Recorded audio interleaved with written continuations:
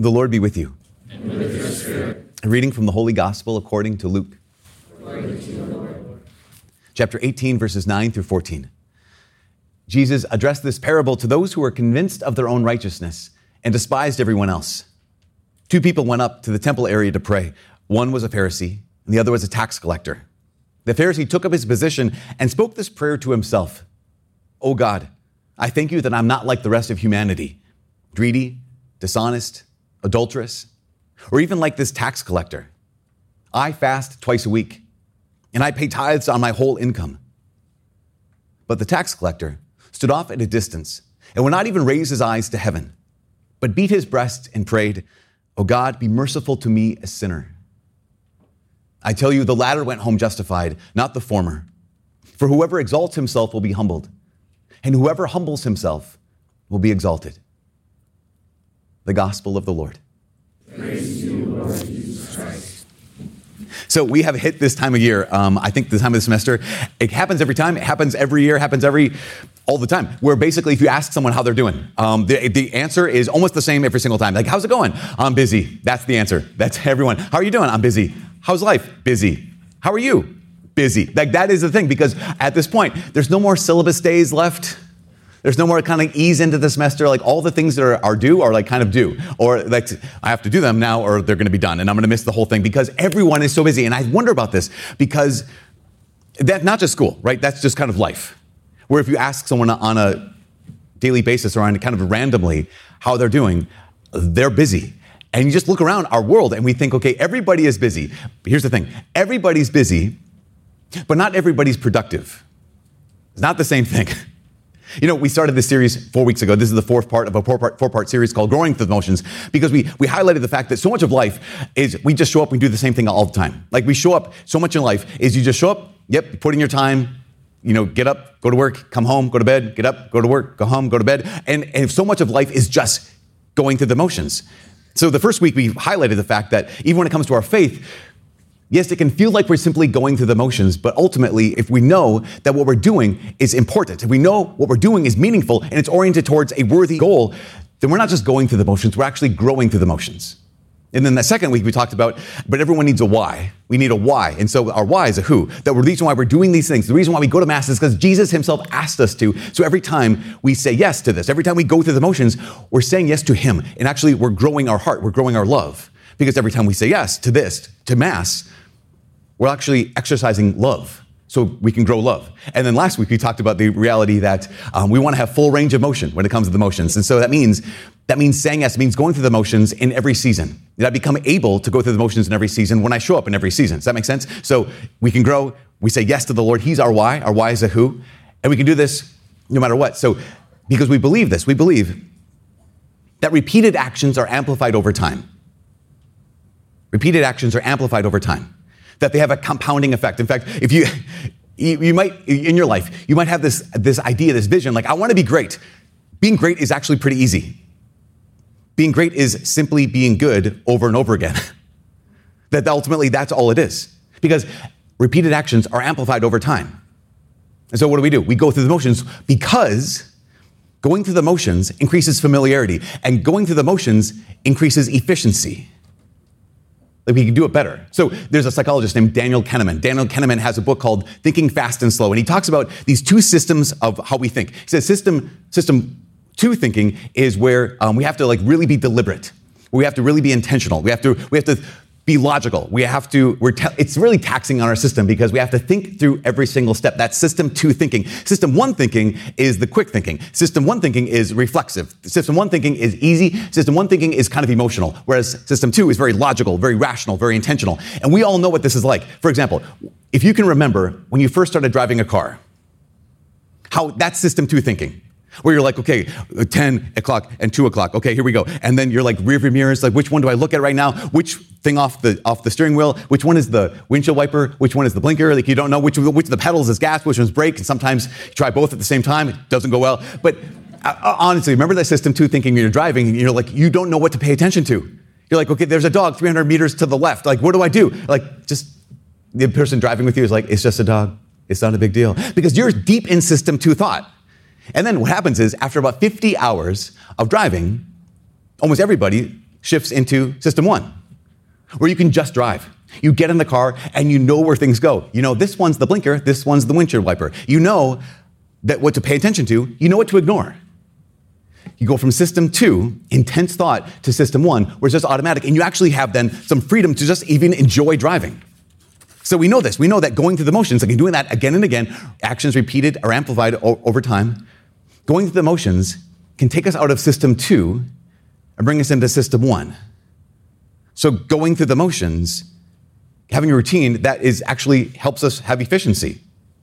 It's one of the reasons why you probably heard about Steve Jobs, how Steve Jobs would wear the same clothes every single day. He'd wear a pair of jeans and a turtleneck every single day because he said, yeah, I don't have to make that decision every morning. I can use my mental energy to make other decisions. In fact, I was reading this article about a man who's a minimalist, and he said, a couple years ago, he went into his closet, into his drawers, and he had over 300 articles of clothing, and he reduced it. He has now 30 pieces of clothing. That's all he wears. He says, I wear the same thing every single day. And he says, it's great for me for a number of reasons. One, he says, I have fewer decisions. Number 2, he says, I spend less time, less energy making those decisions in the morning. And third, he says, less stress. He says, I start my day off knowing exactly what I'm going to do because he put a lot of thought into here's what my look will be. And he looks like that every single day. And now he can be in system 1, where the repeated actions are amplified over time. Here's the reason why. We do this with our faith. We know this. Like when it comes to prayer, we do the same thing every time. You know, there are going to be no curveballs at Mass today. It's going to be straight down right over the plate. This is all, you know what's coming. One of the many reasons why we do this is because repeated actions are amplified over time means we can focus past the actions.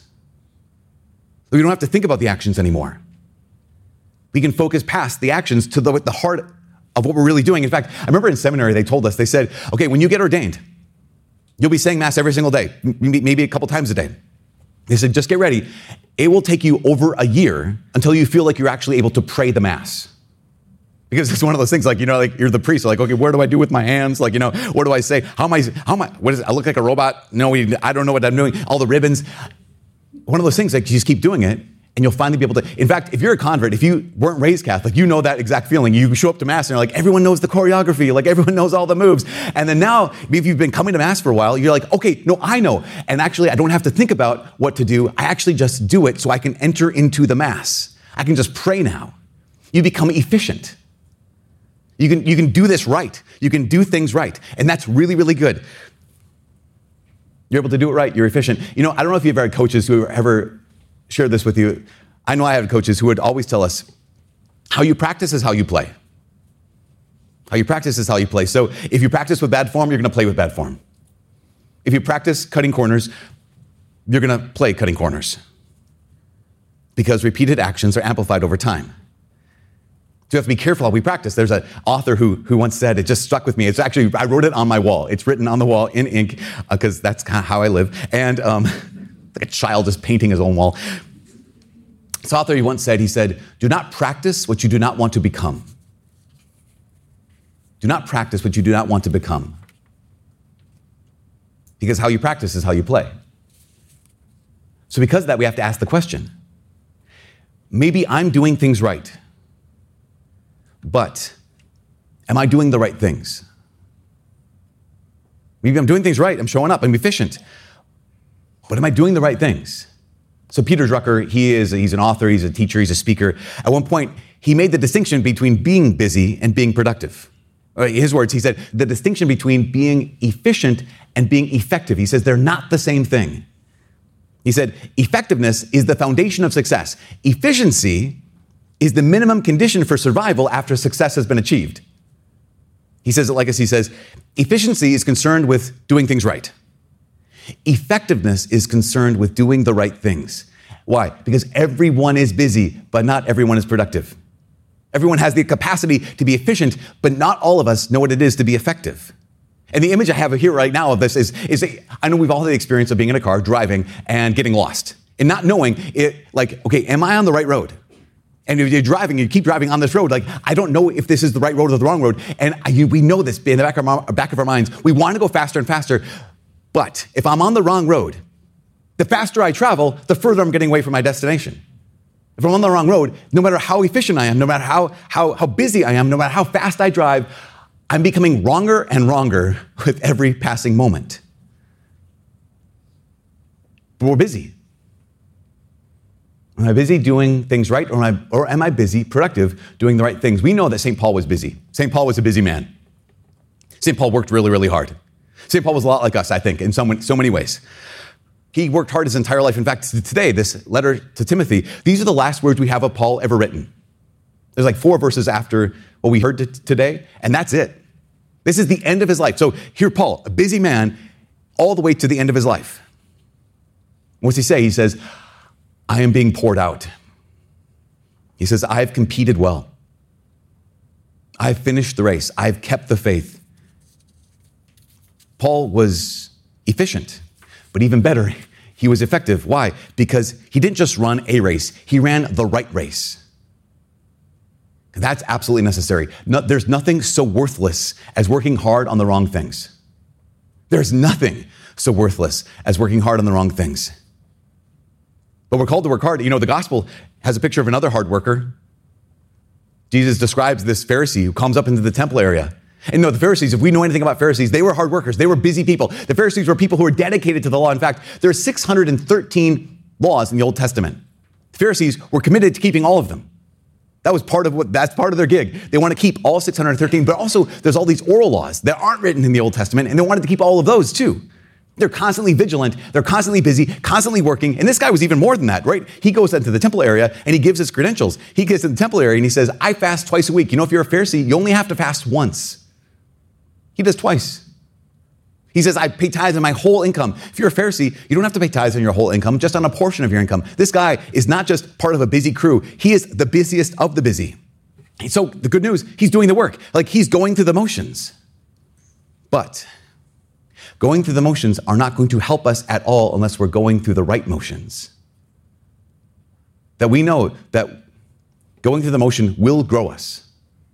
Going through the motions will grow us. But will they grow us in the way we want? Will they grow us in the way God wants?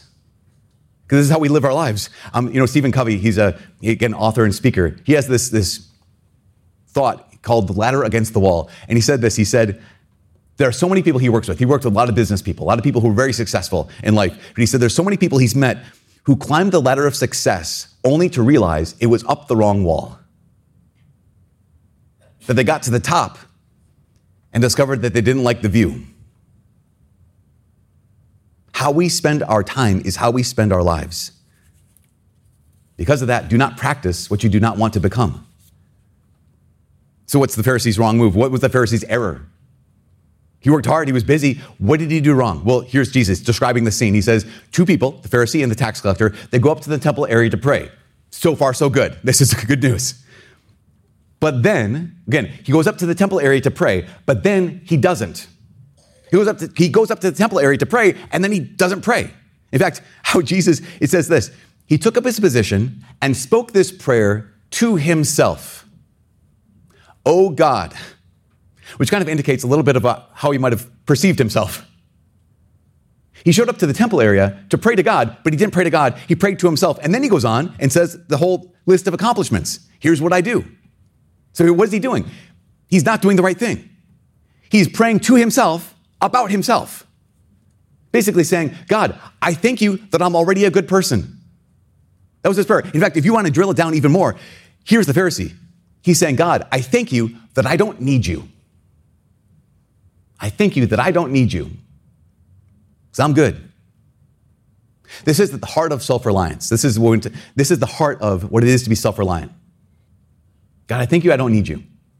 Now, here's the thing. Self-reliance will always lead to one of 2 things, if not both. One of the things is what it led the Pharisee to. Self-reliance almost always leads to self-righteousness. That sense of I'm completely blind to the fact that I need God and to what God has already done in my life. So here's Paul. Paul is the exact opposite. Paul, busy guy. Paul, someone who is always doing stuff. And here is at the end of Paul's life. Paul could point to all of the things he's accomplished. But as he's writing to Timothy, what does he say? He says, from now on, the crown of righteousness awaits me, that the Lord himself will award me. That I didn't earn it, but God himself will give it to me. He goes on to say, when I was in trouble, the Lord stood by me. he gave me strength. In the future, he says, the Lord will rescue me from every evil threat. Goes on to say, the Lord will bring me safe to his heavenly kingdom for his glory, for his kingdom. St. Paul, as he's praying, as he's writing all about what God has done. It's not about himself. There's no trace of self-reliance. All of this, he's saying, all of my life, everything I've got, every good gift I have, it's all because of God. So you have the Pharisee, self-reliant, leads to self-righteousness. He's a good guy, busy guy. Wrong guy. The opposite, you have the tax collector. Now, we know something about tax collectors. The tax collector, he was not a good person, and he knew he was not a good person. He's not a good guy, and he knew he wasn't a good guy. If he had tried self-reliance, he would not have been led to self-righteousness. If he tried self-reliance, he would have been led to self-condemnation. Because that's where a lot of us find ourselves. It's one or the other. If I'm going to rely on myself, either I lead to self-righteousness, all these things I've done, all the accomplishments I've done, or all we can see is our brokenness. We realize, why am I not better? I'm working so hard. Why am I not holy already? I'm doing all these things. I'm going through the motions. Why am I not a saint yet? See, it's so good. The tax collector, he knew he was not a good guy. And so he knew he could not be self-reliant. He knew that's why he has to show up and tell the truth. He knew himself. And he knew that he couldn't be focused on himself. So whereas the Pharisee prayed to himself about himself, the tax collector prays to God about his need for God. Basically saying, I have nothing to brag about. But he avoids self-condemnation by leaning into humility. He avoids self-condemnation by leaning into the reality that he knows. I know myself, but God, I also know you. And this is the critical thing. We can only avoid self-condemnation when we know our brokenness and know his mercy. And we know our failure, but also know his victory. Our temptation too often is to focus on ourselves, whether that be on our strengths or on our weaknesses. And what does Jesus invite us to do? Stop trying to figure it all out. You're busy doing the wrong thing. Because again, I think I need to fix myself. I need to untangle these knots on my own. I need to prove myself rather than look at my wounds and then look at Jesus and invite him into the wounds. That's what changes our hearts. So here's the last thing. How can I tell? What I mean by that is, how can I tell if I'm a Pharisee? Or how can I tell if I'm a tax collector? How can I tell if I have a Pharisee's heart or if I have a tax collector's heart? Like, what can I do? Because I don't want to just be busy. I want to be productive. I don't just want to be efficient. I want to be effective. I don't just want to do things right. I want to do the right things. Here's the thing. In your bulletin, every one of you got this. It's called the Litany of Humility. And the Litany of Humility it's an incredible, just a little handout, little card here. And the Litany of Humility starts out by just basically saying, oh, Jesus, meek and humble of heart, make my heart like yours. And after every line, we pray this prayer, deliver me, O Lord. So it goes on, from the desire of being esteemed, deliver me, O Lord. From the desire of being loved, deliver me, O Lord. From the desire of being honored, deliver me, O Lord. From the desire of being preferred to others, deliver me, O Lord. It goes on, look at this. From the desire of being consulted, deliver me. It goes on to change from the fear of being humiliated, deliver me, O God. From the fear of being forgotten, deliver me, O God. From the fear of being wronged or abandoned or being refused, deliver me, O God. And then it goes on, that others may be loved more than me. Jesus, grant me the grace to desire it. That others may be esteemed more than me. Jesus, grant me the grace to desire it. That others may be praised and I go unnoticed. Lord, grant me the grace to desire it. And lastly, Lord, I want to rejoice at being unknown and poor. I want to rejoice. When people do not think of me, Lord, I want to rejoice. When they assign me to the meanest tasks, Lord, I want to rejoice. When they never ask my opinion, Lord, I want to rejoice. Here's my invitation this week, to keep this card. And this week, pray this prayer every day. Just once a day, every day this week. The thing about litanies is if there's any definition of going through the motions, it's litanies. But if there's any litany that can help you grow through the motions, it's the litany of humility. Because here's the deal. If you pay attention to it, it'll be difficult. Like if you actually mean it, this will be tough. Because if there's any self-reliance, it will be revealed. If there's any self-righteousness, it will be exposed. And if there's any self-condemnation, it will be healed. This week is a challenge. But I can think of no better, no surer way to make sure we're not just doing the right things, not just doing things right, but actually we're doing the right things. That we're not just busy, but we're productive. That we're not just efficient, but we're effective.